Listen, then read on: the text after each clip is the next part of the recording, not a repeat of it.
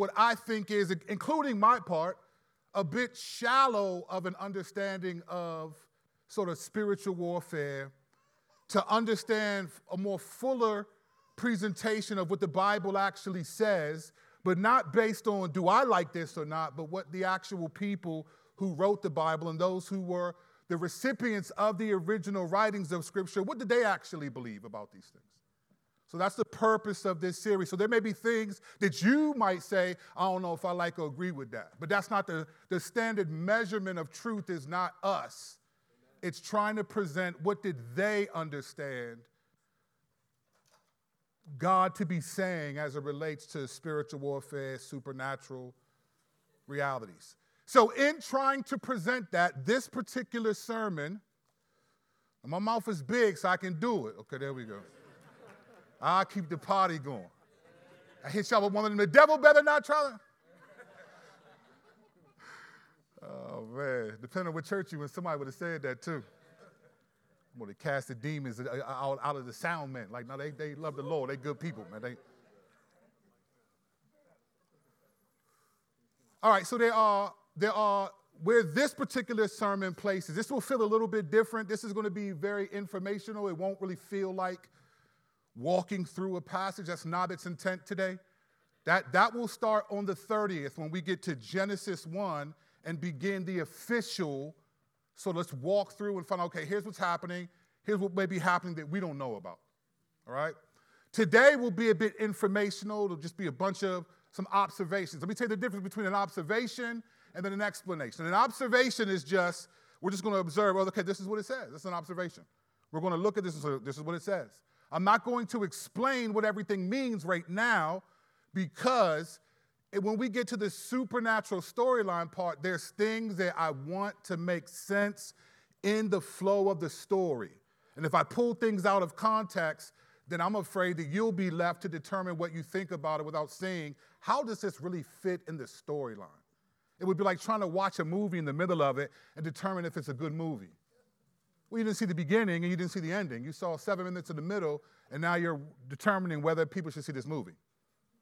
All right, there are 4 dilemmas that make it difficult to understand, particularly when it comes to the evil supernatural beings in the Bible.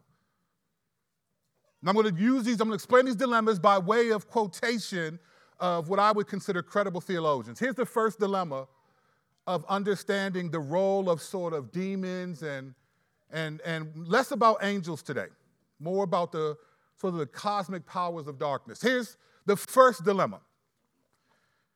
Is a quote, Christians embrace a number of unbiblical ideas about the powers of darkness. Thank you, brother.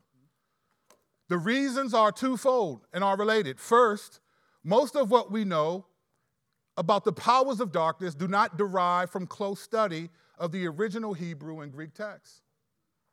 Second, much of what we think we know is filtered through and guided by church tradition, not the original ancient context of the Old and New Testaments. I would only add that we're also guided by Hollywood. We watch scary movies and we like them and we think, man, these things have these things have a lot of power. You don't ever see somebody walking and be like, in the name of Jesus, bye. You don't see that. What you see is like, man, they come in, the priest can't do nothing, he's scared. It's like, well, what in the world did you call him for?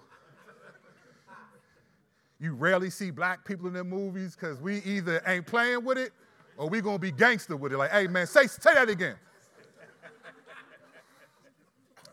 They don't care what hood you from. So we see these church traditions. We looked at one last week, right?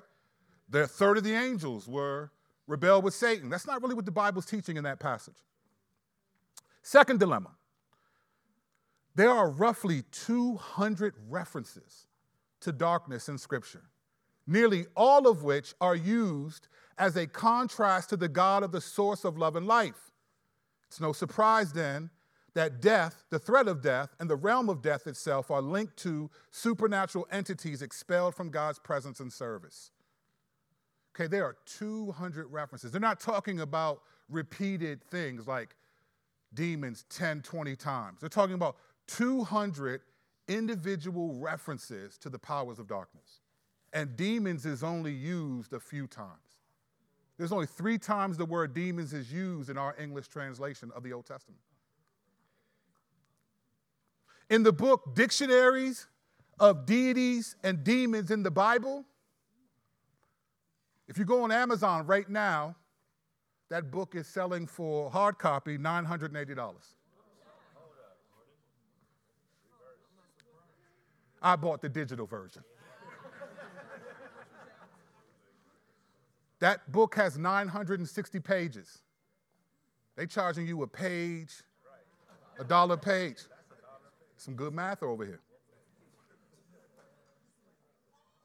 We're going to discuss this a little bit more in next week's message, but this is roughly part of the dilemma. There's tons of references to darkness in Scripture, but we lump everything into the term demons. Everything is just demons. But there are 200 references, and demons is only one. Third dilemma.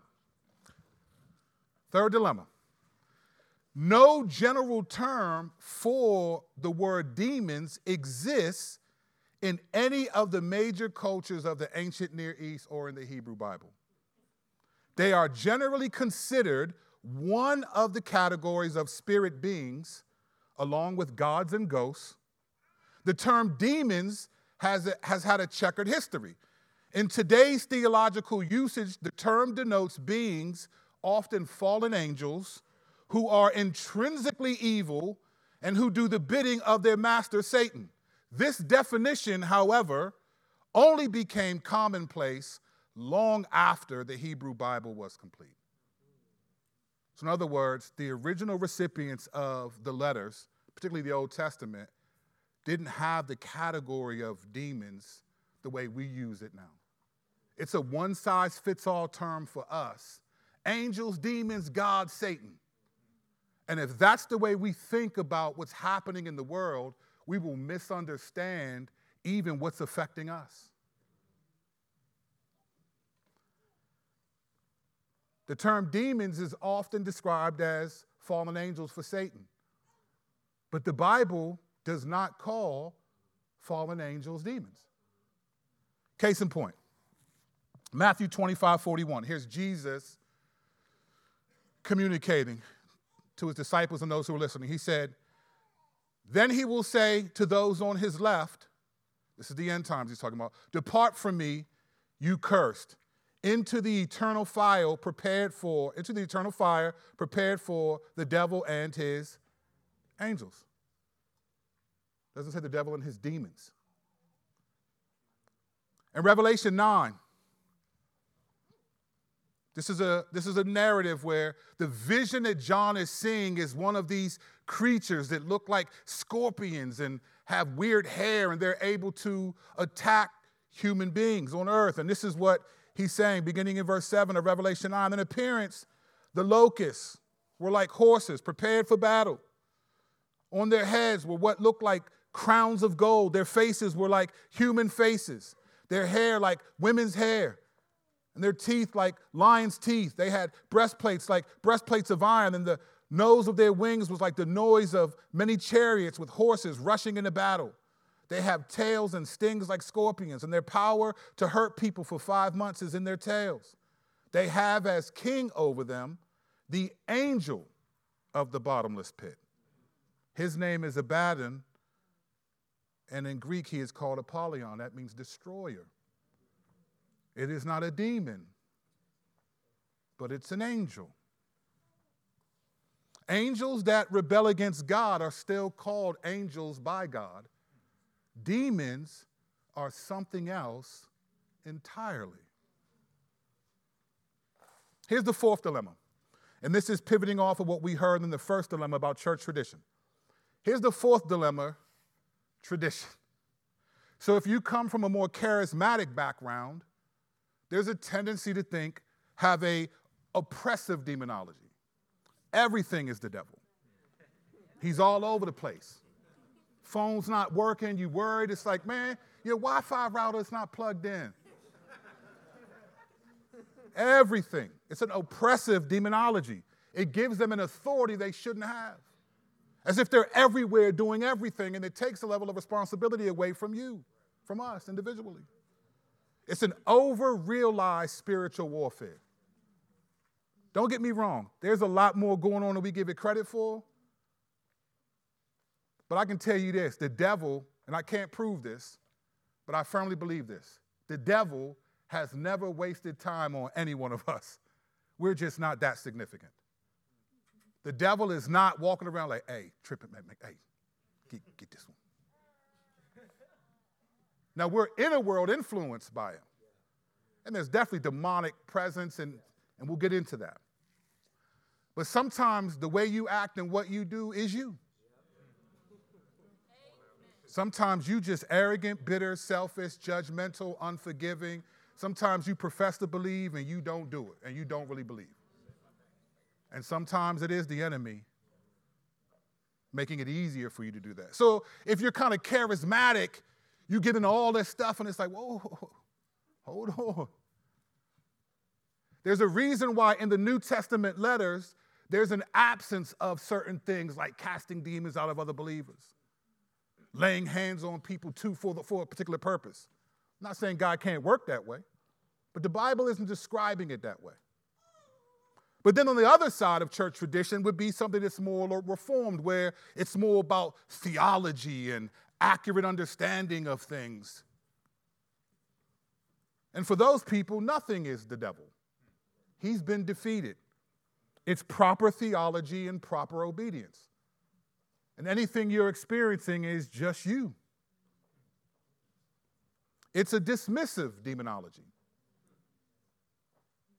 It's like if you just believe truth and you know right truth and you go to the right seminary, then you're good.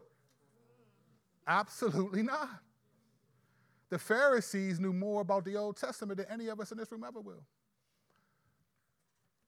James said, you believe that there's one God? Good. The demons believe too and are afraid. The devil used Psalm 91, 11 and 12 to tempt Jesus. You think he hasn't read the Bible through and through?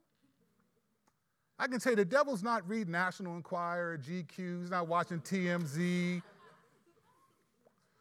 He's paying attention to what God is doing. So in that theological realm, there's an under-realized spiritual warfare. So where in the charismatic side, it's capital S, right? Everything is the Spirit, the Spirit, the Spirit. And on the other side, it's lowercase s. It's just you, it's just you. It's like, no, the goal is to be somewhere in between. How do we have a healthy balance of these things? It can be difficult to have a healthy balance of the supernatural realm for all of these reasons and many more that I listed. How do you have a healthy balance? It's okay, we're not giving this too much power, but we're also not pretending like it has no power at all. There's a difference. Angels that rebel against God are still called angels. Demons are something else entirely different. And we're not going to talk about what demons actually are until we get in the storyline of the Bible, but we will talk about a category that Jesus, that's in the Bible a ton, that we just automatically assume are demons, but we'll see in just a moment that they're listed as something separate. The category is evil spirits. So let's talk about what evil spirits are. Let me give you a great definition by a credible theologian, and then we'll walk through each of these in just a second.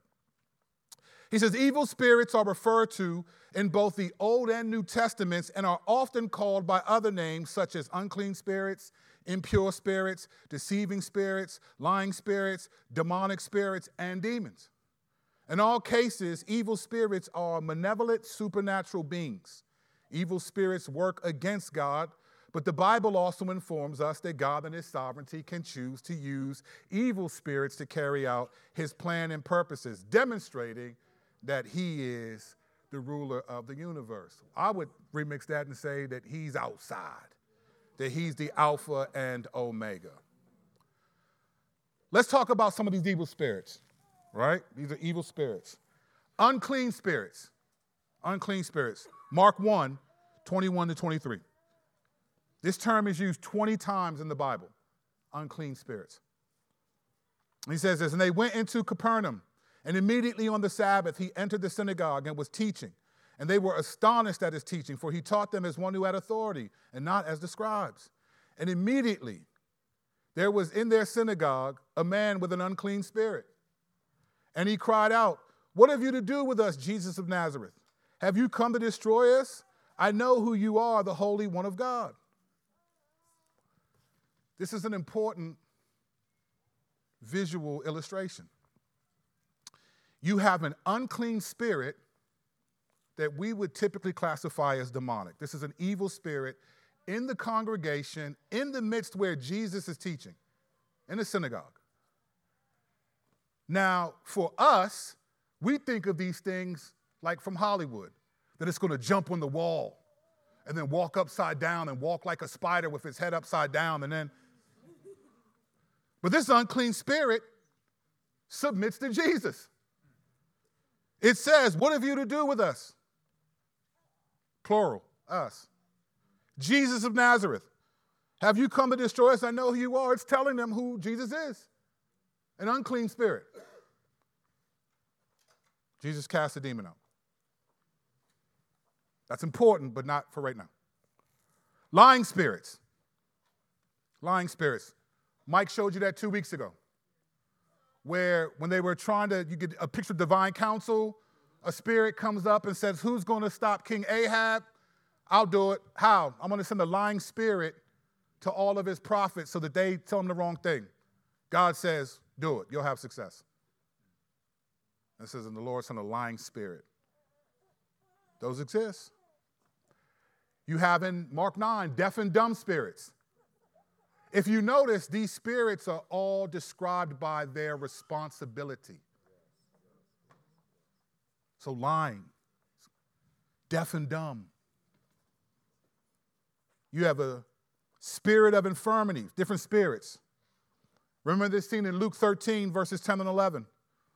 As he was teaching in one of the synagogues on the Sabbath, a woman was there who had been disabled by a spirit for over 18 years. She was bent over and could not straighten up at all. Like in the natural world, think about this scene for a second. This is the synagogue. This is where the people of God gather. It's basically the church. It's like a church. And Jesus is teaching. And these spirits, evil spirits, just come into where he is. They just come into where he is. This place is not safe because it's a church. They could be sitting right here with us. Jesus is right there, and they just in the church with him, standing up, interrupting him. So you know how I'm going to act if you think you got a word from the Lord and you stand up in the middle of a sermon. Get behind me, Satan! They'll stand up right in the middle and interrupt Jesus. Evil spirits. This lady is bent over. Most of us would have just been like, "Dang, man, I wonder what. She needs some surgery. Maybe she's lazy." Jesus heals this woman.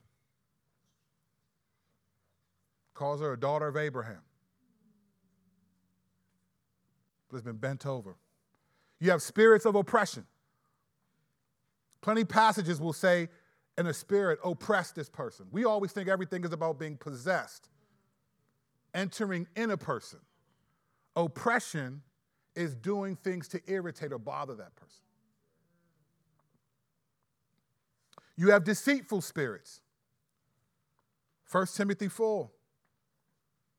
Listen to what Paul's saying at the end of his letter to Timothy. He's saying, "Now the Spirit, capital S, the Holy Spirit expressly says," so that he's making this clear, the Spirit is clearly, expressly communicating this. It's almost like Paul is saying, the Spirit is loud saying this. Now the Spirit expressly says that in later time, some will depart from the faith by devoting themselves to deceitful spirits and teaching of demons. It separates the two. Deceitful spirits and demons. It's not considering those the same thing. Spirits, evil spirits, here demons here. What many of us think are demons are really spirits, evil spirits. Now, on one level, you can call them demons. We nickname them that, right? But biblically speaking, that is not how they understood what demons were. Demons are something else entirely. And they're really at the bottom of the spiritual totem pole. They're at the bottom. Lastly, spirits of divination. The English translation of this passage in Leviticus 20 makes it seem like that the emphasis here is talking about a person who interacts with them, but the actual Hebrew is referring to the spirit itself. But it says in Leviticus 20:27, a man or a woman who is a medium or a spiritist must be put to death. They are to be stoned. Their death is their own fault. Leviticus 20, verse 6, you don't have this. It says, whoever turns to mediums or spiritists, the Hebrew of that is whoever turns to knowing spirits. That's what it should be called, spirits that know things. Whoever turns to knowing spirits prostitutes himself with them.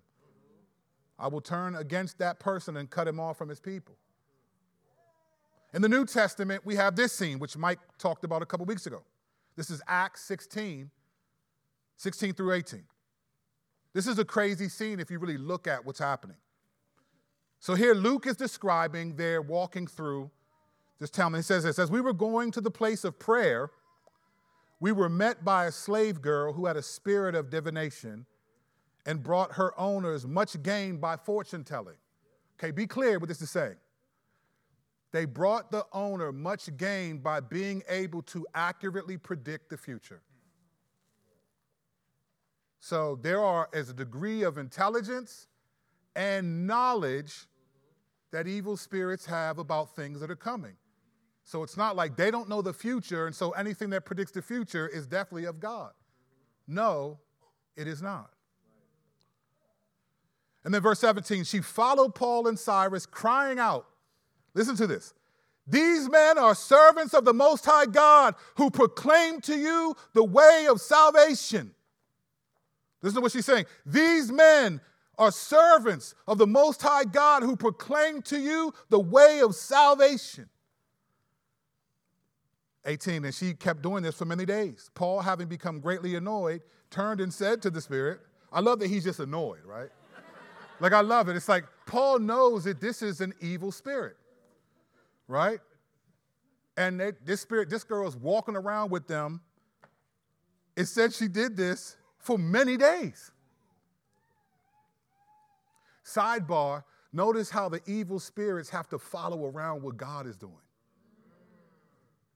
She's following them and proclaiming this stuff. So Paul gets annoyed, and he turned and said to the spirit, I command you in the name of Jesus to come out of her. And it came out of her that very hour.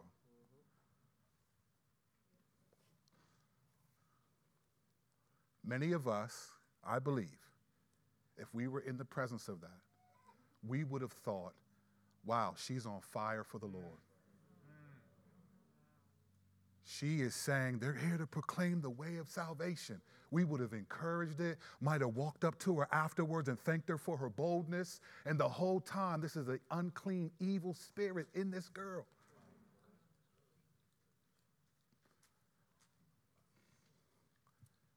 We have to be careful.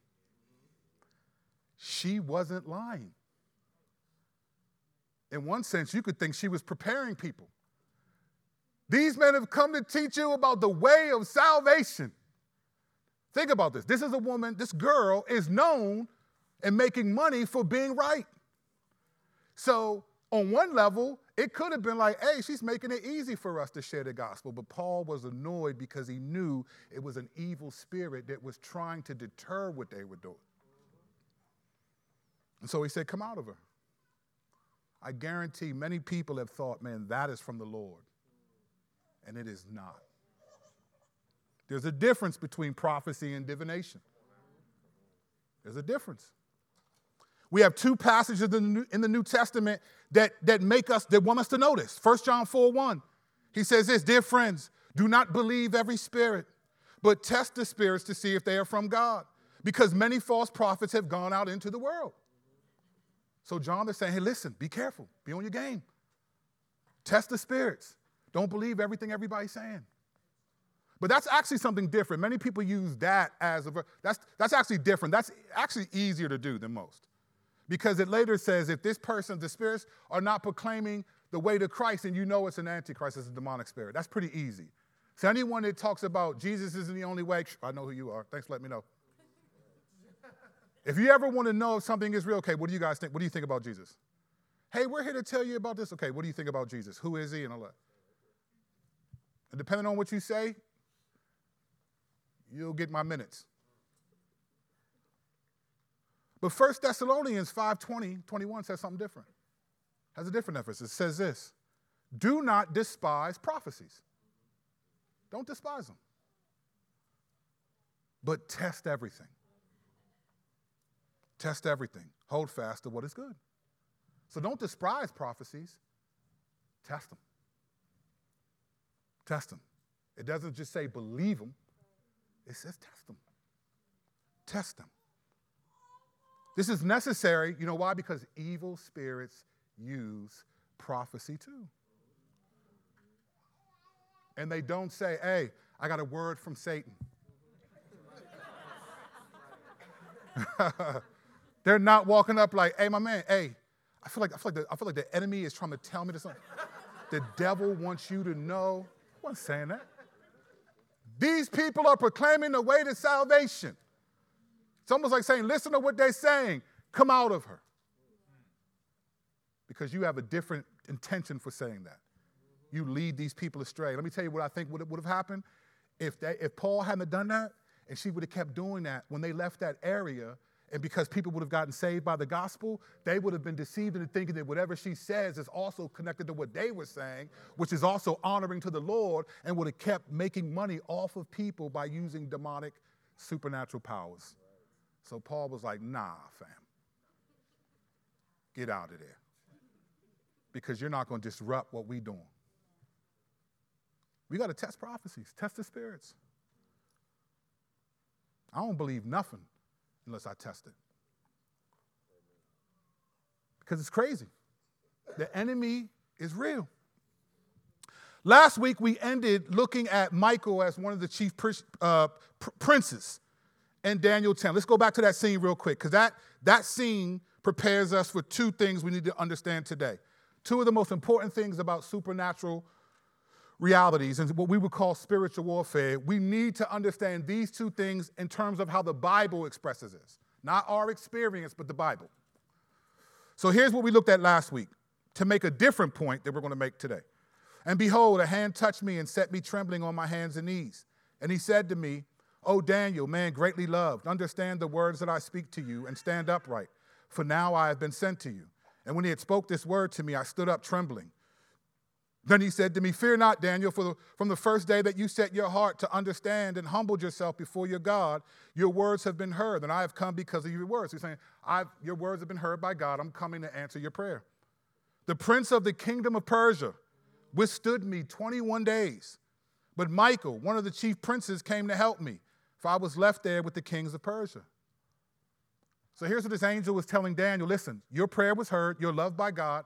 I was coming to answer your prayer, and I was withheld by a strong spiritual being that opposes God. And I couldn't get past it.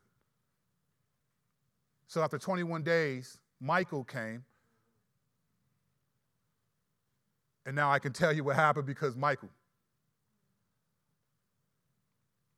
This is what it really means to be like Mike. For those of you old enough to know that reference. Two observations from this passage. Michael's a chief prince, one of the chief princes. Okay? That's hierarchy. Chief prince, one of the chief princes. That's hierarchy. Right? Then you had a prince of Persia. Hierarchy. So you got hierarchy, chief prince representing God, chief prince representing the devil. Hierarchy. These are not just demons. These are much more powerful than demons. A demon could not have done that for 21 days. He can't get through. Hierarchy. The emphasis there, chief prince. Second observation. Location of Persia. the prince of Persia. This is a strong, supernatural, evil being that has jurisdiction over Persia. So there's a location involved. So supernatural beings with authority over a particular location. This, what we're going to look at in just a moment, is perfect for where we're headed today and extremely important to understand what's happening in the world. Biblically speaking, spiritual warfare consists of both evil, kind of cosmic powers and specific territories. I briefly mentioned this in the first sermon, the Alpha and Omega, where we went to where Jesus said, the gates of hell will not prevail. That wasn't a random location, but Jesus went to a place that was literally called and known by the Jews as the Canaanite gateway to hell, where they believed demons and spirits came out of that gateway. Jesus said that in one of the highest concentrations of evil and said, right here is where I'm building my church, on this rock, in front of this gates of hell, and it will not prevail. Then he goes to the Transfiguration, Mount Hermon. We're going to see this in a few weeks. With that mountain is where Azazel and the other angels rebelled against God. And Jesus goes there and says, let me light up. Let me light up. And then he comes back down, and the disciples can't cast a demon out of a boy because that demon was powerful. That spirit was powerful. Jesus could do it, but they couldn't. We have to understand the cosmological, so the cosmic beings, the hierarchy, but then the geographical, the areas in which they have domain. There's a reason why God said, look, I'm going to give you this land, and that this land is important. The geographical element to spiritual warfare is significant. Let's look at this a little closer. Let's look at two scenes. Here's what Jesus said in Matthew 12. We'll make 4 observations. Matthew 12, 43 through 45. Here's what Jesus said. Listen to how he's describing this. When the unclean spirit has gone out of a person, it passes through waterless places seeking rest, but finds none. Then it says, I will return to my house from which I came. That's interesting. Return to my house. That's somebody's body. And when it comes, listen to this, it finds the house empty, swept, and put in order. That's all I want to say right now, but I don't want to hurt nobody. Then it goes and brings with it 7 other spirits more evil than itself. And they enter and dwell there, and the last state of that person is worse than the first, so it will be with this evil generation. Briefly, what Jesus is saying is good. You guys can try to clean yourself up and think you're going to be better people, and that's not going to stop the evil from coming in you. Your house is swept clean and put in order, but no spirit is sitting in there. So you can't have a house swept clean and put in order. You got to have the spirit living in there. So when the demon comes back and was like, oh, never mind, wrong house. But you clean yourself up. I'm a spiritual person. I've never done it. Okay. So here's 4 observations. The particular kind of spirit, unclean. Okay, we talked about that already. Geographical location. It passes through waterless places seeking rest. Now, the Jews in that day understood and believed the desert to be the place where darkness and evil reigned supreme. That was one of them. So the desert represented to the Jews where demonic influence, evil presence is high, right? So this spirit is going to waterless places, going to desert places. Let's jump ahead real quick. Why do you think that Jesus, after being baptized, was led into the wilderness, into the desert, And that's where he was tempted by Satan, because in their mind, that's where the evil is. So here this being is going to geographical locations trying to find someone else to get in, and he can't find them. Third observation. It says he gets 7 spirits more evil than itself. So there's not only a hierarchy in position and authority, which we'll look at in a minute, there's a hierarchy in evil.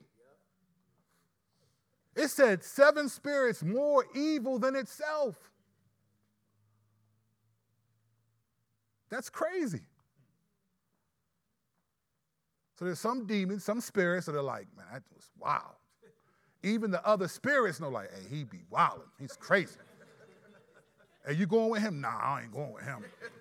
He be throwing people in front of cars and stuff. Like, I'm just trying to rest somewhere, get on somebody's nerves. There's, more evil than itself. There's a hierarchy of evil immorality. Fourth observation, they work in community. Let's all go live in this one place, all 8 of us, me and you 7. This reminds me of, I can be fascinated by like alligators and crocodiles when I'm watching them on TV. And I'm making that distinction because you will never see me near any location where they are. I cannot prove this, but I strongly declare this. When I die, it will not be because I was eaten by an alligator or crocodile. Because I already know that I will not be in any location where they are. I'm not that curious. But these alligators will eat other alligators. I was watching a video like 2 weeks ago. This big alligator, which is in front of everybody, was just crushed this little alligator. And I was like, wow. Ate him and then went down and swam like, yeah, what? Like, what? I was like, wow, that's exactly how there's in this. There's just other evil beings that are more evil than other beings. All right, let's look at this reality in action, Mark 5. So Jesus is just explaining something. Mark 5. Listen to this scene. They came to the other side of the sea, to the country of the Gerasenes. All right, this is a very Gentile area. So Jews are not in the Gerasenes. This is mostly Gentiles. And according to the Jews, where the Gentiles are where most of the demons are. There's more spirits and stuff like that. So Jesus goes there, and when Jesus had stepped out of the boat, immediately there met him out of the tombs a man with an unclean spirit. He lived among the tombs, and no one could bind him anymore, not even with a chain. So at some point, people used to put chains around him and tie him up. But not anymore. For he had been often bound with shackles and chains, but he wrenched the chains apart and broke the shackles in pieces. No one had the strength to subdue him. That's a crazy scene. Now, somewhere out there, there's some pastor using this verse to tell you that Marvel is really demonic because the superpowers of these superheroes come from demons. I am here to tell you that's not true. Wakanda forever. All right.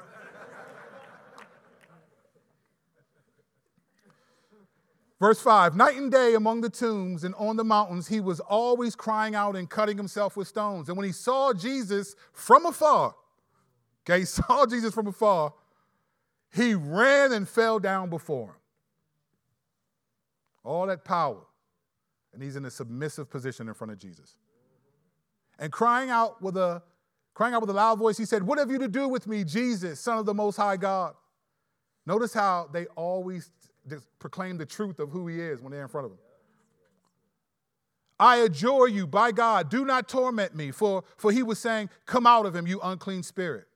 And Jesus asked him, "What is your name?" He replied, "My name is Legion, for we are many." And he begged him earnestly not to send him out of the country.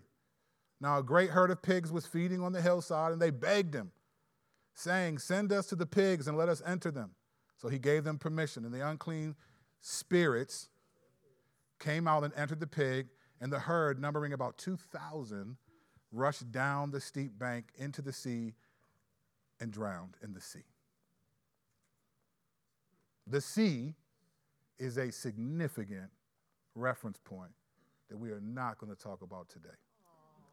But there is a reason why Revelation 22 says, and the sea was no more.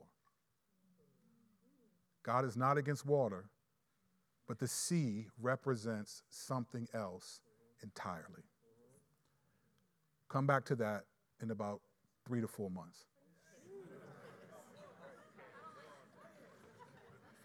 Get behind me, Satan.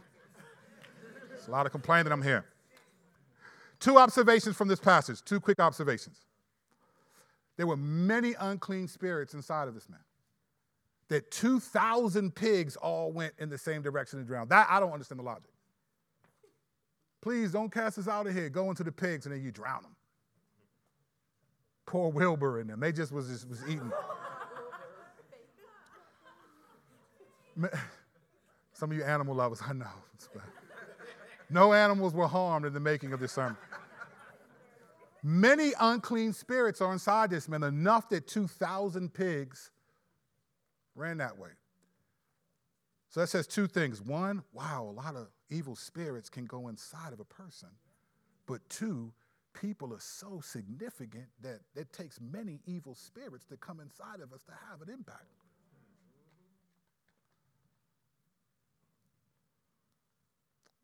Second observation. They said this, and he begged them earnestly not to send us out of the country.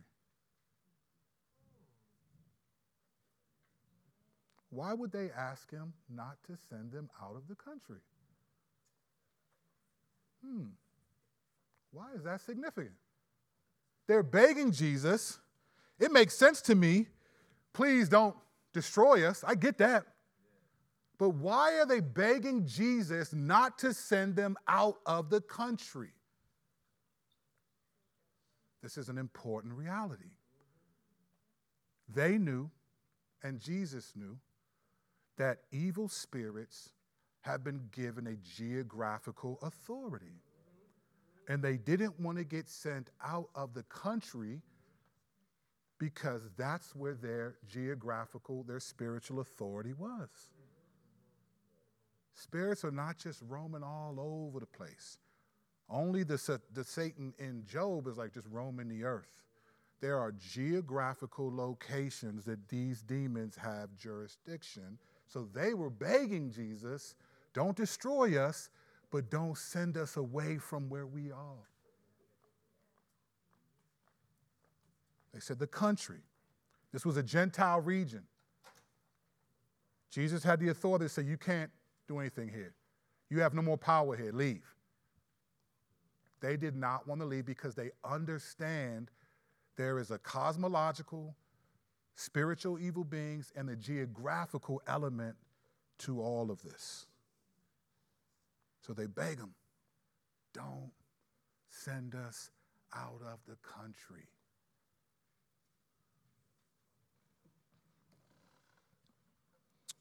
Paul, in the most well-known passage on spiritual warfare, brings both cosmological and geographical ideas together.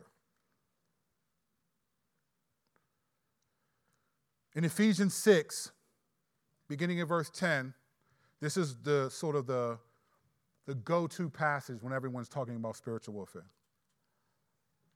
It says, finally, be strong in the Lord and the strength of his might. Put on the whole armor of God that you may be able to stand against the schemes of the devil. For we do not wrestle against flesh and blood, but against the rulers, against the authorities, against the cosmic powers over this present darkness, against the spiritual forces in the evil heavenly places. Over the last 2 years, if you've been a member of this church, you've heard me say stuff like this. We don't wrestle with flesh and blood. The reason why this is important is because we see flesh and blood, and we see evil working in flesh and blood, and we get offended at evil politicians, evil leaders, people who, and we think that those are what we're against.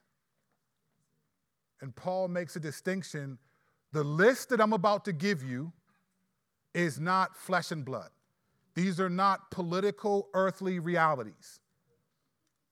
When I'm talking about rulers and authorities, I'm not talking about who you voted for. I'm not talking about Caesar or the Roman generals and centurions. These are not flesh and blood.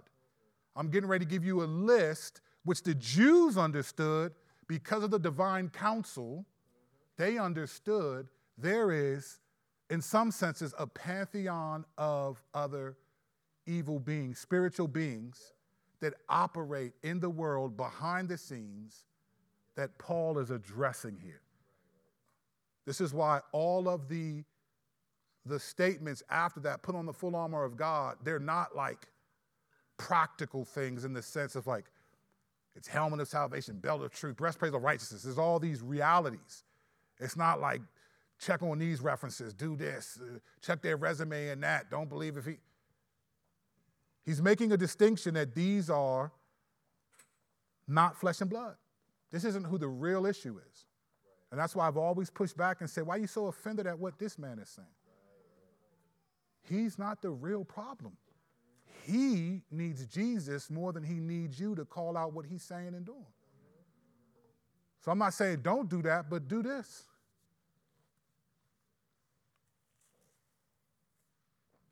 The one thing that they had over us, the Jews of this day, they had a couple things. They had the Old Testament. Then they had what we would call intertestamental writings, right? So they had a whole, what we call the Apocrypha and the Pseudepigrapha. They didn't see these things as like not true. They saw these as a part of understanding their worldview. We don't use these at all. We don't read these at all, but the Jews did. They use and reference in the New Testament dozens of times books that you and I don't even know exist. You're going to learn about them in the series, but they reference them. So they have an understanding of these things, and they don't have the scientific world to combat it. They're not living after the age of enlightenment where reason and I think, therefore I am. It's not, I believe, therefore it's true.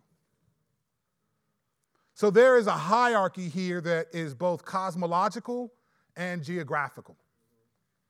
Certain beings have jurisdiction over certain areas. Now, what I'm about to say is largely due to the study of some credible theologians. The Bible does not break these categories down this way. So I am not giving this the level of biblical authority, but I do think the men who put this together have done a lifetime's work in studying these and coming to understanding, reading a lot of other ancient Near East material, Mesopotamian, Canaanite, all types of things to understand how do these categories work?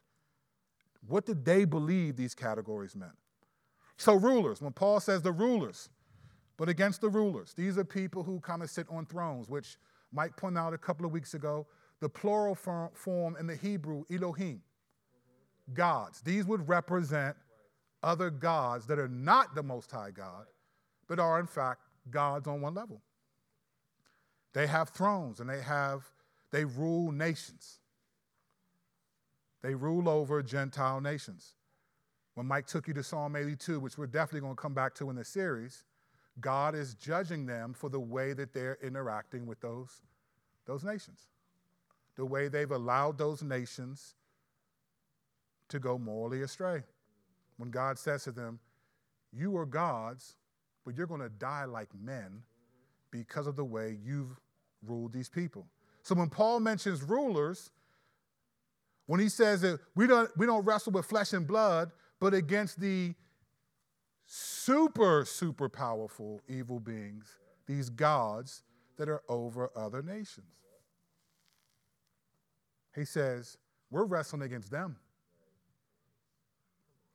When he says authorities and dominions, these are evil spirits that rule smaller countries, maybe provinces or states. Some think that a dominion is about 10 million people.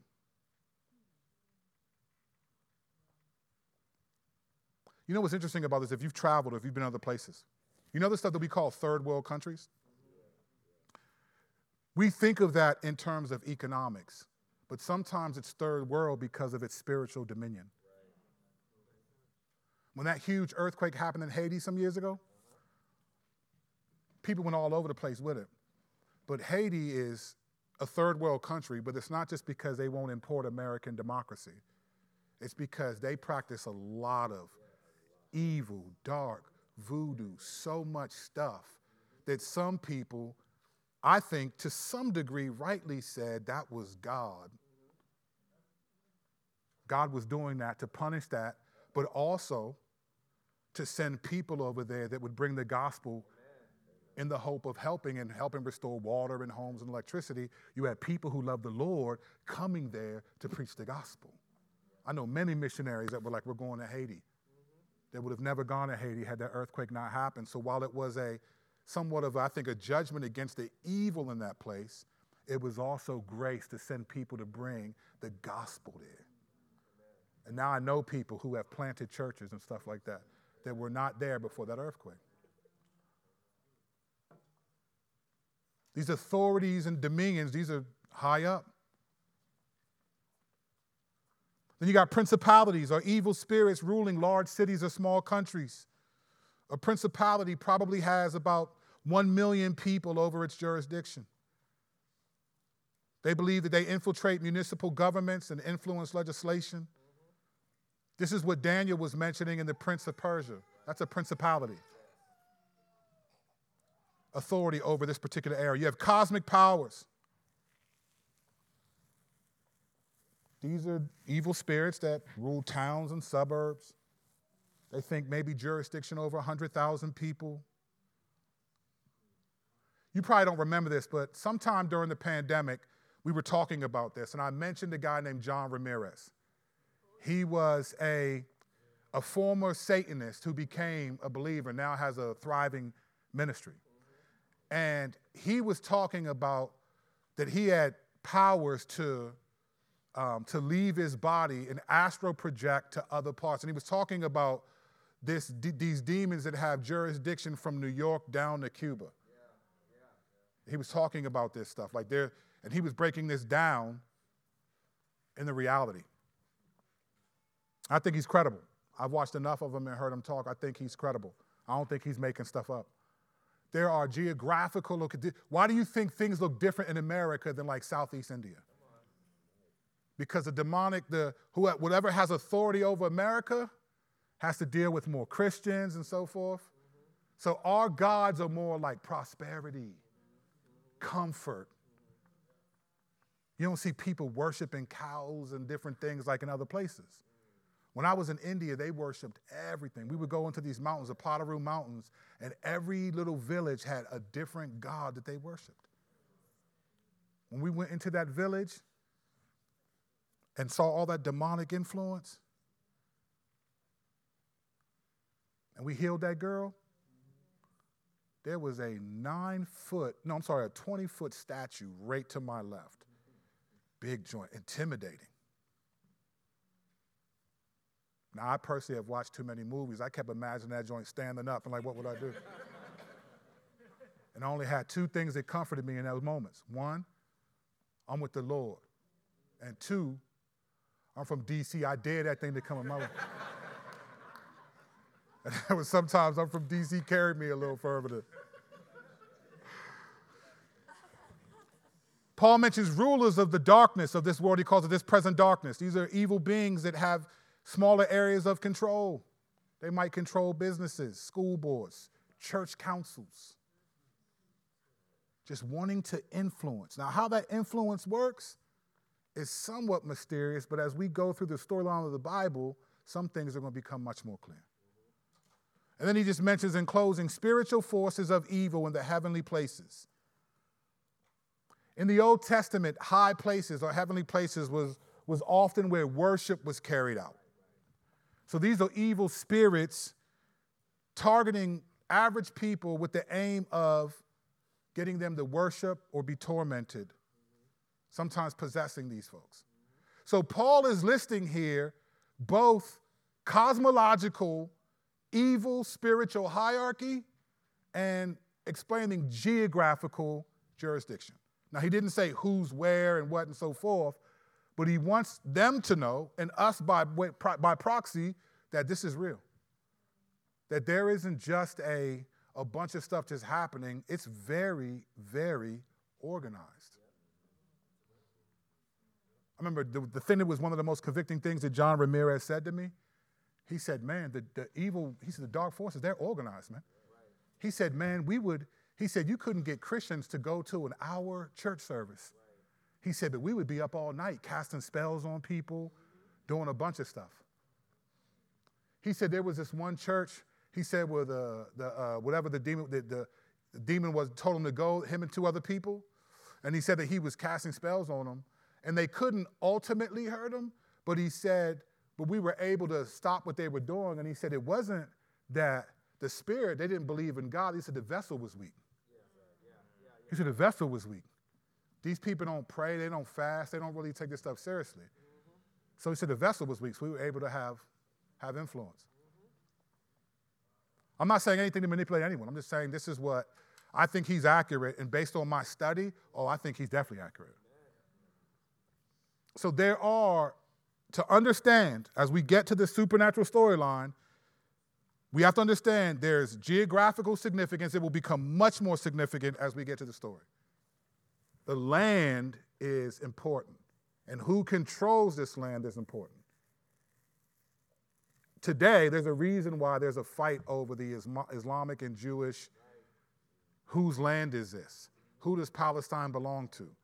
Who gets to put the temple where it is? That stuff is not just a couple of people who just want land. There's a serious supernatural significance going on there.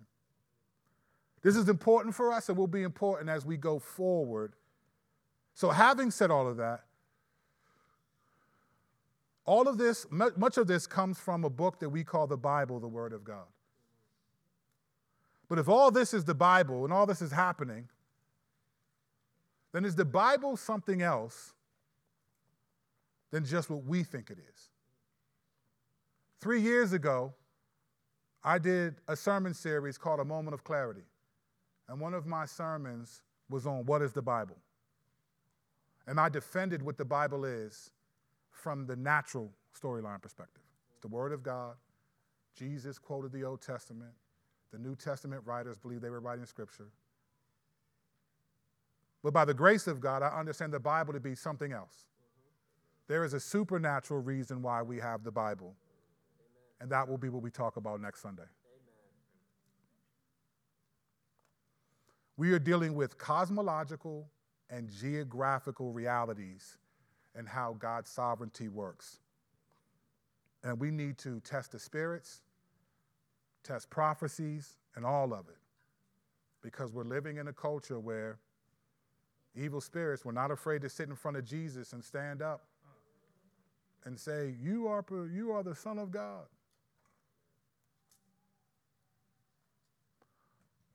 Hollywood has affected the way we think about these things more than we give it credit for.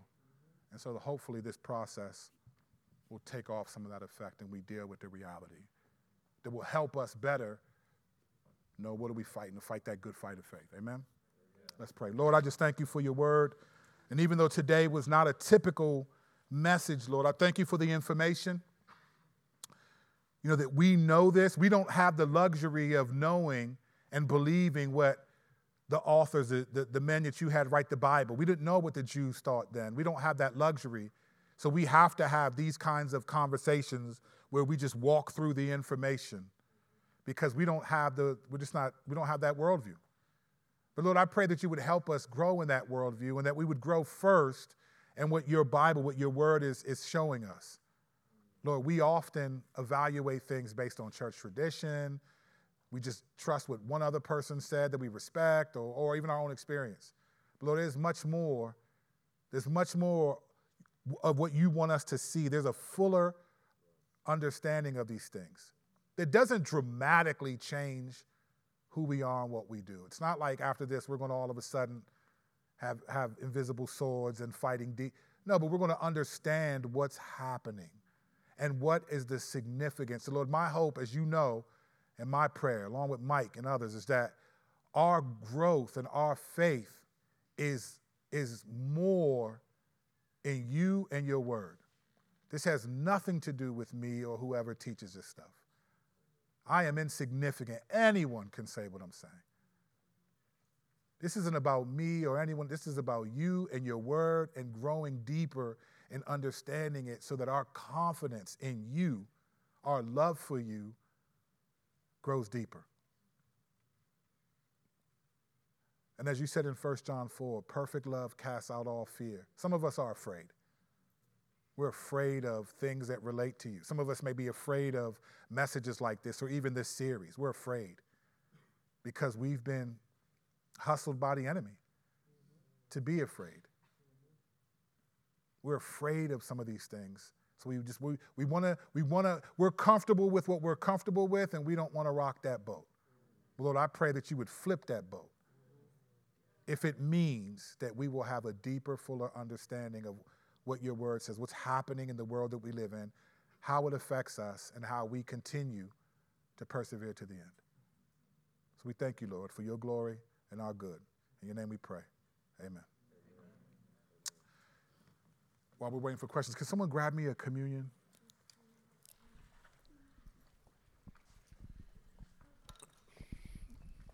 Thank you, bro.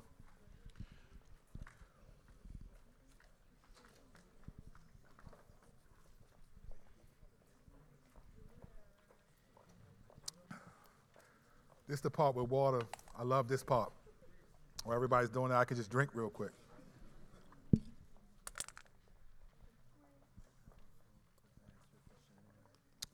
Say it again?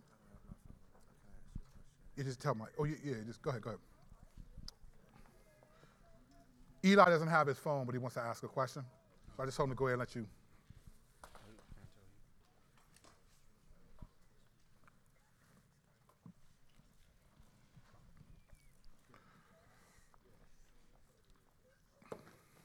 All right. The first question we're going to ask of many is, why did Legion need Jesus' permission to enter the pigs? And why did they want to enter pigs if the pigs would drown anyway? What's the difference between that and Jesus making them leave the country? Both of those options seem to make them powerless. Yeah, okay. So the first question, why did they ask Jesus for permission? Like, why did they? Well, let me just start. The Bible doesn't say why, right? So let's just start there. The Bible doesn't say, and here's why they wanted to, but here's what I think. One, you're talking to, they know who Jesus is, Son of the Most High God, right? They understand that he has authority to destroy them in that moment. So they want to continue in the level of torment. I think they asked not to leave the country because they have geographical jurisdiction in certain locations. And if they leave that area, they no longer may be able to do what they're able to do where they are. You have to remember, so you had the Jewish, it's kind of hard to understand. So the Sea of Galilee on different sides.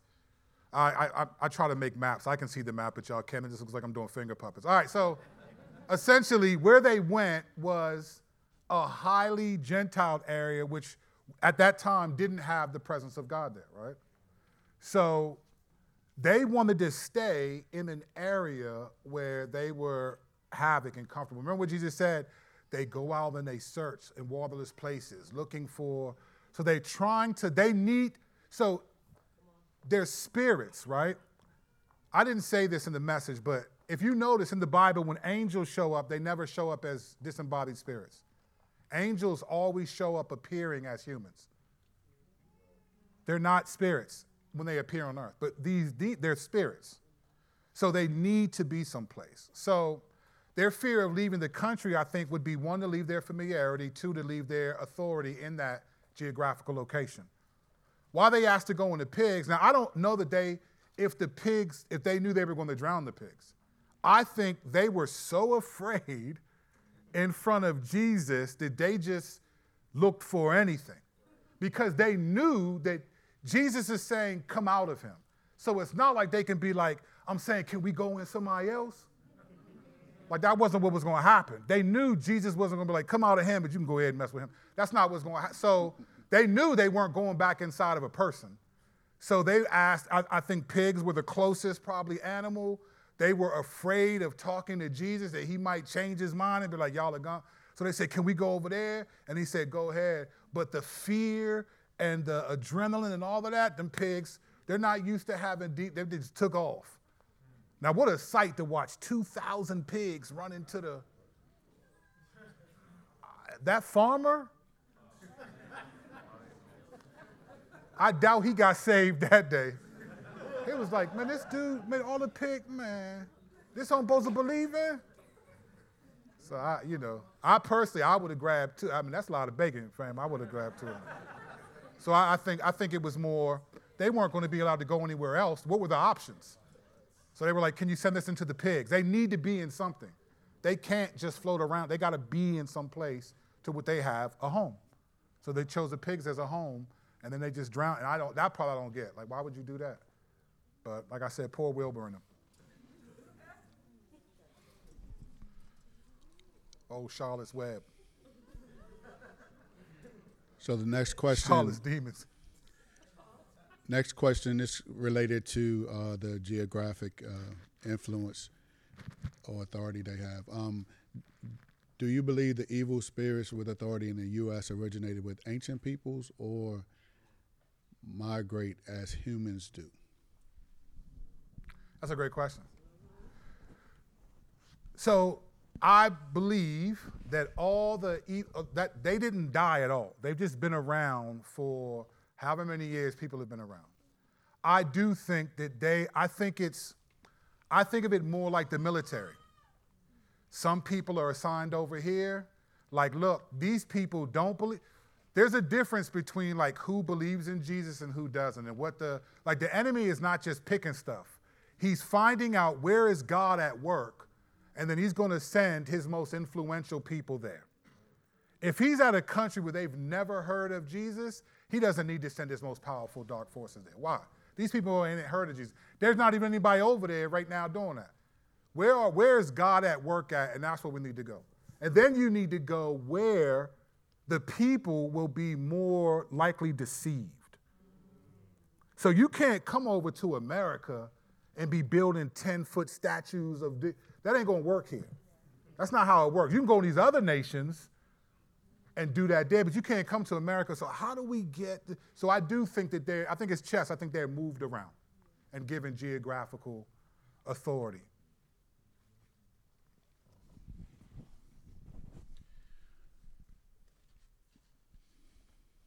Yeah, I'm sorry. It's just like a bunch of questions. We haven't even officially started the series yet. We don't start the series until 2 weeks from now.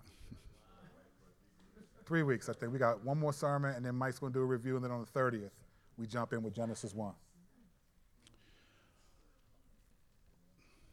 So you just sifting through what question? Yeah, which ones make sense? Which one? Not which ones make sense. Listen, you know how sometimes you don't feel like reading over your text, man. Read over. No, which ones make sense in the vein that you're answering now, but instead of doing that, that's probably going to be a little bit too organized for the amounts.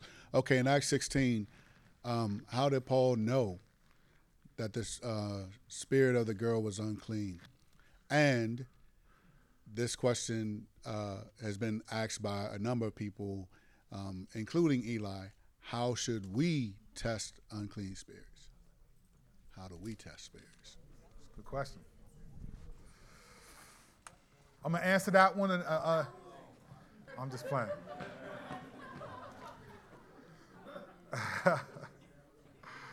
All right. So how did Paul know that was an unclean spirit? Right. Okay. I think there are two ways Paul knew.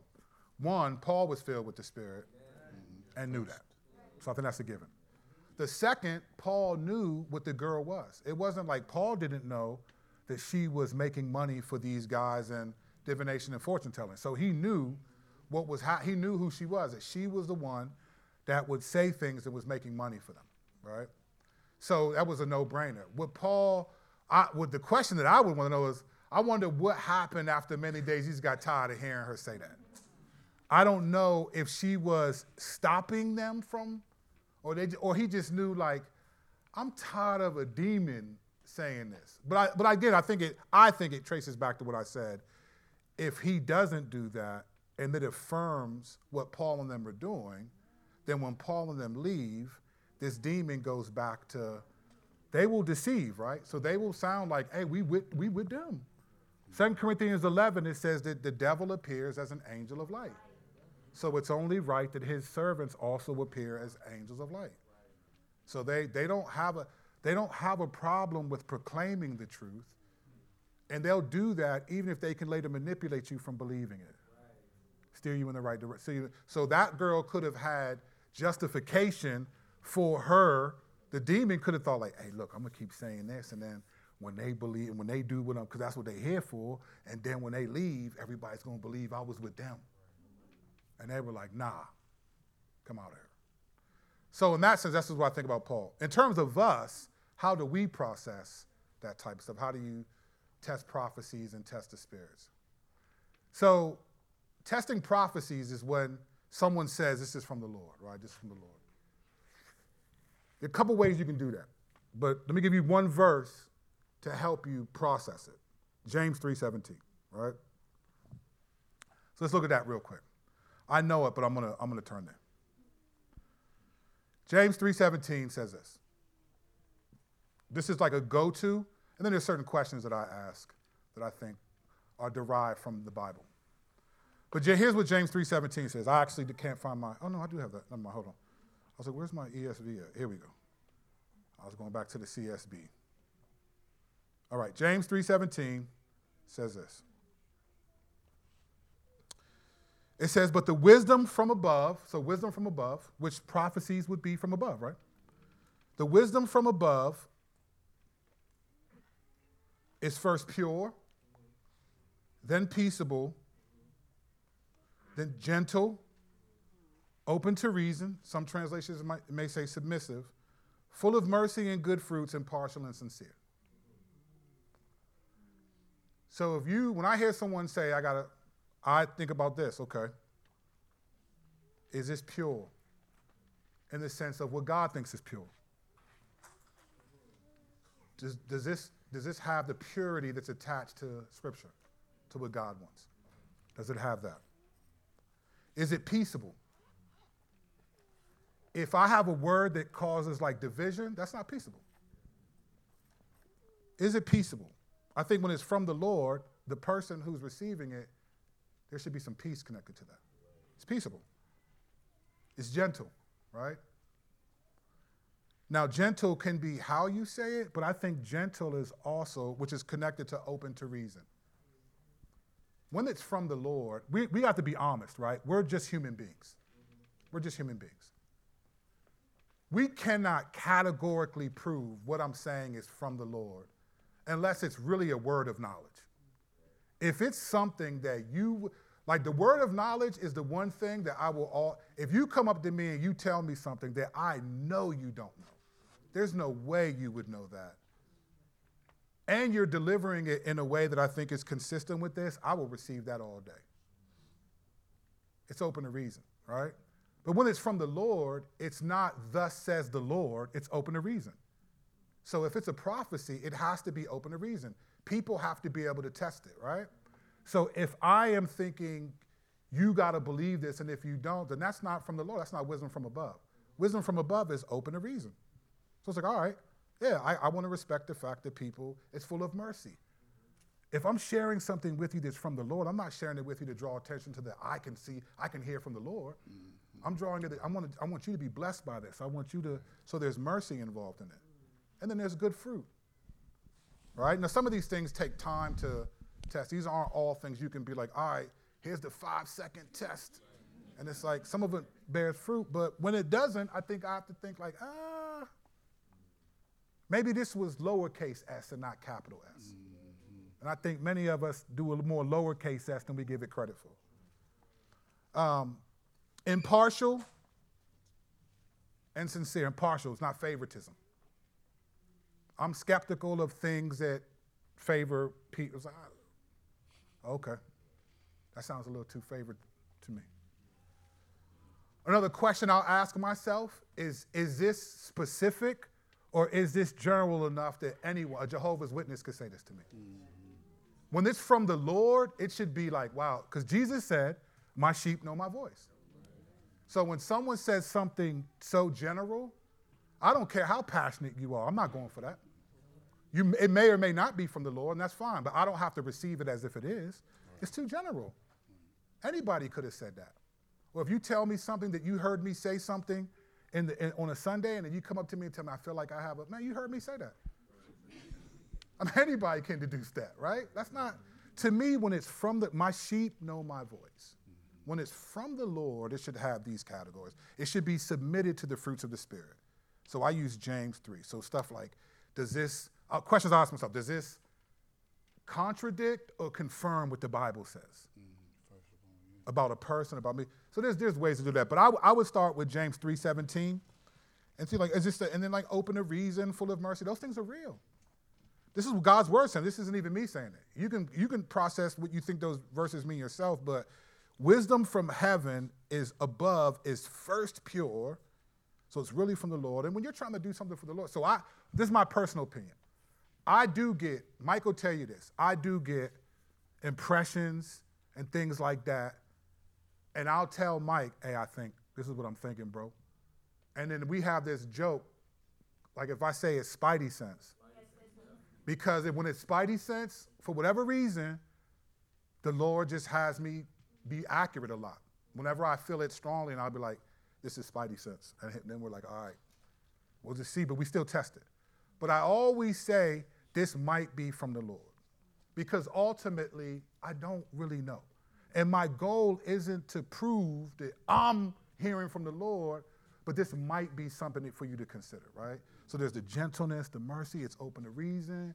I might just be like, look, this might not be from the Lord, but let me just share this, right? I'm skeptical of anyone who speaks with too much authority about what the Lord is saying that's not from the word, unless it's the word of knowledge.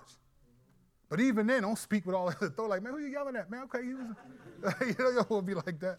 So those are ways that and we'll talk more about that, but those are ways that I think a lot of people mean well. I think a lot mean well. I think a lot of people mean well, but I think it's capital S. I think it's lowercase s. I don't think it's capital S. And so a lot of times, like, all right, I hear you. And then some stuff, just wait to see if it comes true. Sometimes you're just wrong. But then sometimes you're not. I remember meeting with a couple, and I told Mike, you know what, I think they're going to leave by November or something like that. I told them this in July. They met with me in early November to say that they were thinking about leaving. And I said, okay. When I said, I figured I told Mike a couple months ago that you guys were going to be leaving. And they looked at each other. And I said, why'd you look at each other? And they said, because we didn't know we were leaving in July. So I was like, oh, okay. Lord, I wish you would give me some numbers or something, like the pick 4 or the pick 6 or something. I wish I would get that. Can you give me like just, the lotto or something one time, So the Lord does that. But it's not about the person, right? It's about what the Lord wants that person to hear, and then they process that, right? We have to give people room. So even me, I'll say stuff like, look, I can't prove this from the Bible, right? I'm the pastor. I'm supposed to be like, I want to make sure hey, I could be wrong, but here's what I'm thinking. Here's what I'm sensing. Here's what I'm seeing. And I think I get that from just the way that the Bible does it. Old Testament prophets are way different than what we see today. They didn't have the Bible then, so they were the Word of God in many ways. But now we have a Bible, we have things, it's like, okay, does it? So I don't despise prophecy. I don't despise it. I just test it. I just don't believe a lot of it, to be honest, because I think some of it falls short. I think people mean well. I think it falls short. So obviously the woman in Acts 16, the girl in Acts 16, was able to kind of mimic spiritual gifts. The person wants to know, are there other spiritual gifts that evil spirits can mimic?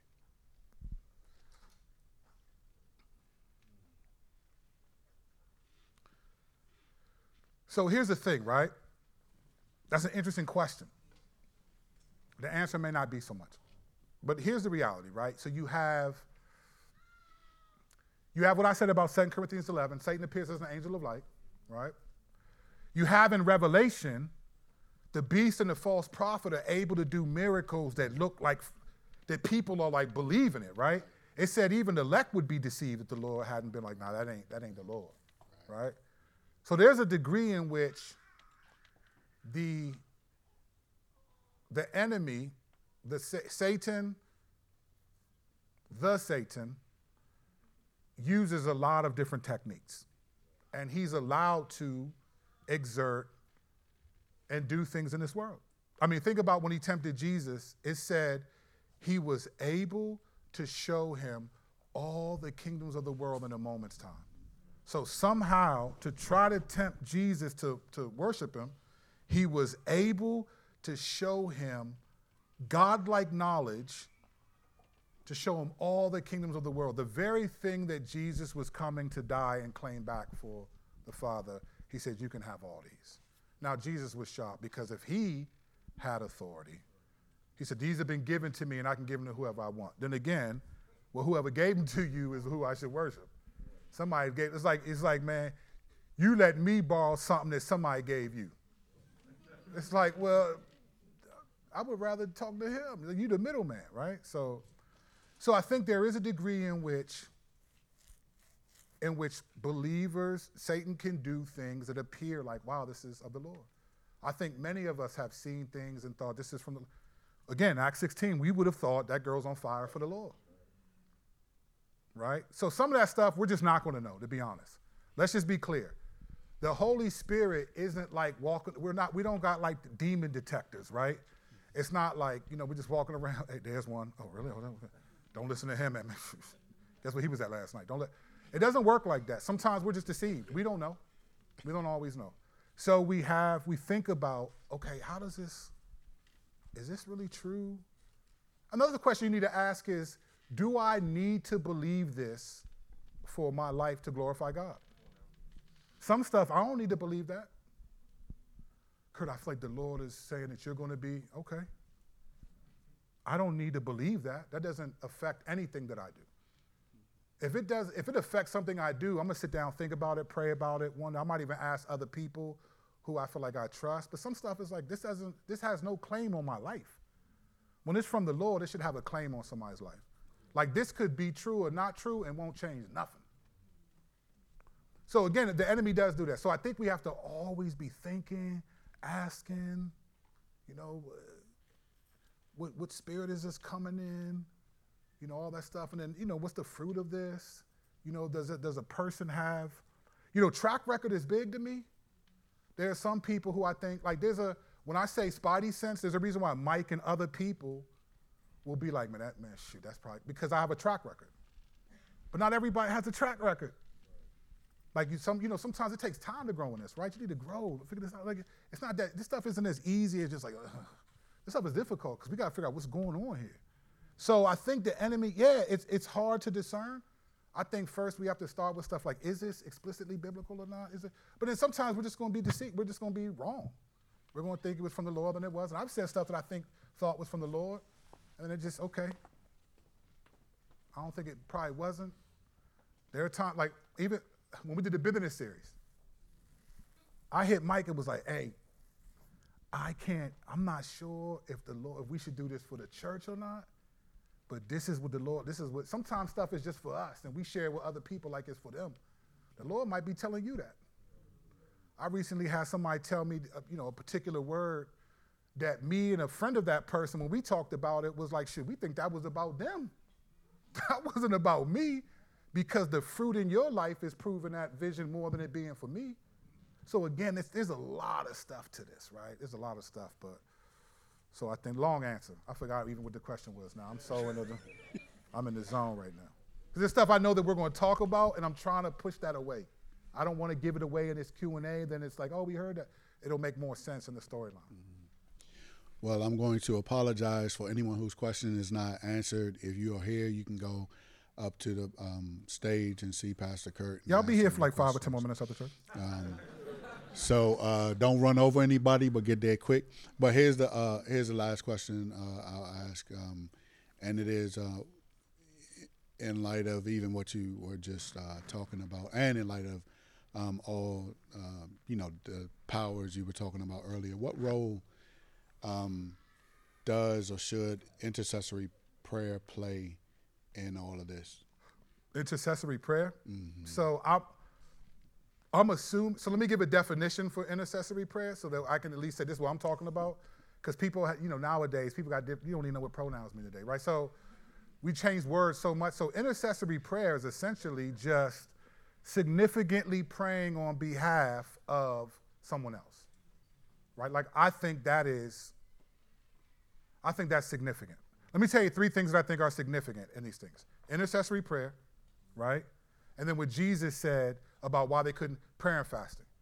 I think fasting is a lost art that has a lot of power that Jesus said it can't even cast out. You guys who are apostles, these are apostles, filled with the Spirit, who in Mark 6 were like, man, look, even the demons are subject to us in your name.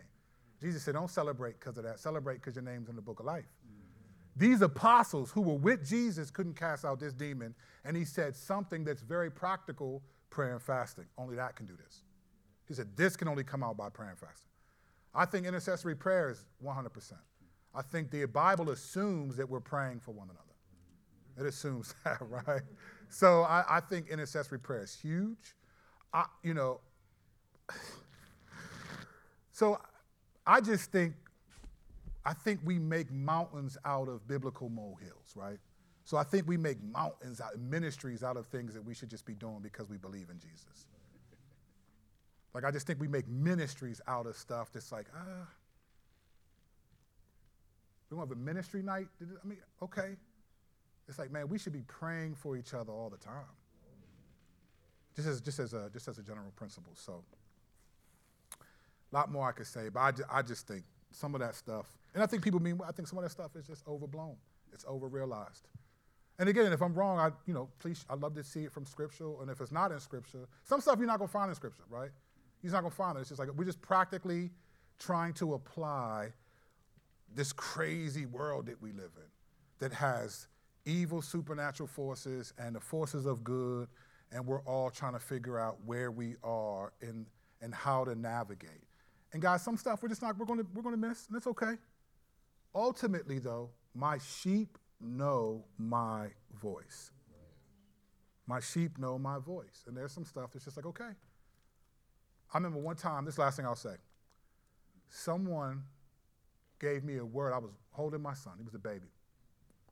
And I was walking past, and this dude was like, remember the Welches, right? You know what I'm talking about? From Philly? He was like, he had a track record of being prophetic. And he was a friend of mine. I loved him. Dan Welch. And so there were a group of people that came down to prophesy for our class in theology. And I was hoping that I got in his group because me and him but I kind of trusted him. But I got with another group of people, and the guy's prophecy for me was, I see. Now, mind you, let me just say this before I say that. So there was 22 guys in my class. I'm the only black dude that's really comes from the street, all right? And then you got there's 4 of us in there. One dude's from the Bahamas. It's just like a whole, right? My man, cool. Actually, it was 3 of us, me, Cedric, cool. Okay, it was 3 of us. So the dude says to me in the prophecy, I see urban ministry in your future. Me, urban ministry. The one street dude in the class. Really, fam? I see rap music and records, right? I see urban ministry. Really, fam? Oh, man, I was like, man, this is the first racist prophecy I've ever heard in my life. If there was a category of racist prophecy, this was that. It should be urban ministry for me. If he would have said, I see you in the Midwest and the predominant, I'd have been like, I don't know if I received that from the Lord, but I don't know whatever the Lord's going to do. He said urban ministry. My friend looked at me and was like, I saw that too, like when you first. I ain't even got to test that prophecy. Fam, I see urban ministry in my future too. What the world are you talking about, right? So that happened. So I was holding my son, and I was walking out, and I saw Dan was like, hey, Dan, good to see you. He was like, hey, Kurt, man, we dabbed a little bit. And then I said, hey, they were on his way. I was on my way. So I said, all right, man, we're good to catch up with you, brother. He said, man, good to see you, right? So I walk, and then he stops, and he says, Kurt. And he backs back up. And he lays his hand on my son, And he says, I sense that this one is going to be like David, calling his people back to repentance. He was a baby. So I said, okay, Dan has a track record. I trust him. But that remains to be seen. But when I see things, I'm like, when it said Mary treasured those things in her heart, there are things that I hear and I treasure in my heart, and we'll see. And if they come to fruition, praise God. If they don't, no harm, no foul. But I hold on to those things. I treasure them. Because some things I want to be true. But I'm not going to presume that what I want to be true is from the Lord so again, it's just the world we live in. It's the world we live in. We process, we live, we fight, we figure out, and some stuff, I think a lot of stuff is, nah. But I don't think that stuff is necessarily demonic either, though. I mean, let's be clear. When the demons were talking, they were only proclaiming the truth. It wasn't like they said a bunch of good stuff. It was just like, these men are here. It's Captain Obvious, right? I see you going to be in urban ministry. It's like, okay. Now I'm starting to wonder, was the same spirit that was in that girl, was in this? It's Captain Obvious. Nah, he was a good dude. He was a good dude. I just think, nah, fam. That's from the Lord. That's like one of them things that's like obvious, so. All right, I'll be here. We can talk, and obviously we're going to be in this series for a while. So let's get to this reality. Despite what we know, here's something that we do know to be true, that Jesus was a real human being who came directly from God as one of the Godhead, the Son of the Trinity, Father, Son, and Spirit, became a human being and lived perfectly in his obedience so that he could take our punishment and then give us his righteousness, give us forgiveness, reconciliation, right? Restoration. That was real. He really was beaten, hung on the cross, blood left his body so that you and I could be a part of the realities that we have today, even the things that we take for granted today. That's true if everything else I said wasn't. So today and I'm not saying what I said wasn't. I believe everything I said to be true, but only the Lord really, really knows. But what is true is that his body was broken so that you and I could have a relationship. Remember last week, he calls us brothers. He doesn't call angels brothers. Doesn't call evil spiritual beings my family. He no longer calls them sons and daughters, but he calls us that. So this wafer represents his body that was hung on the cross and broken for us, so we eat this together.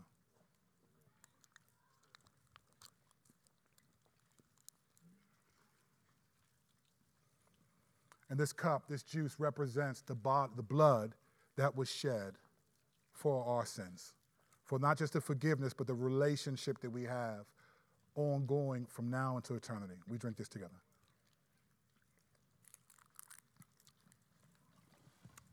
Lord, we do the best that we can when we read your word to try to understand it, explain it, and believe it.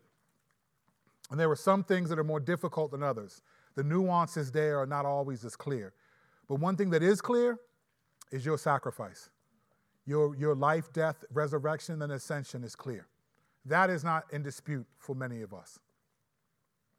So I pray that as we process all of the supernatural stuff, Lord, help us to stay focused and not go in too many rabbit trails. For we are headed in a direction that I believe is from you that will help us better understand what we're fighting against and going through. So, Lord, even me, keep me from, there's so many rabbit trails, Lord, I can go down. And I thank you that you give me some measure of discipline, that I push away certain statements or thoughts because they're rabbit trails. I want to stay on the path that you have for us. And so help me and help us to do that. We thank you for your mercy and your grace, Lord. May what we believe to be true play itself out beyond Sunday morning, that it would spill over into Monday. Lord, as we are beginning our core groups for the first time this week, the temptation for many will be to not join one, to not participate, to be at home, to be ambivalent, to have all kinds of reasons and excuses as not to. And Lord, I can't control that, but Lord, I pray that you would do a work in people's heart. That is not from you. If the wisdom from heaven for you is open to reason, is pure, is gentle, then so is our participation. Lord, I pray for our participation this week and in this new season. For there are many looming friendships, many inevitable sacrifices, many things yet to come that will not happen if we just take for granted the means of grace in which you provided us. So, Father, I pray, and I'm praying this intentionally in front of everyone, because our temptation is to agree, participate on Sunday, and find every reason not to participate on Monday through Saturday.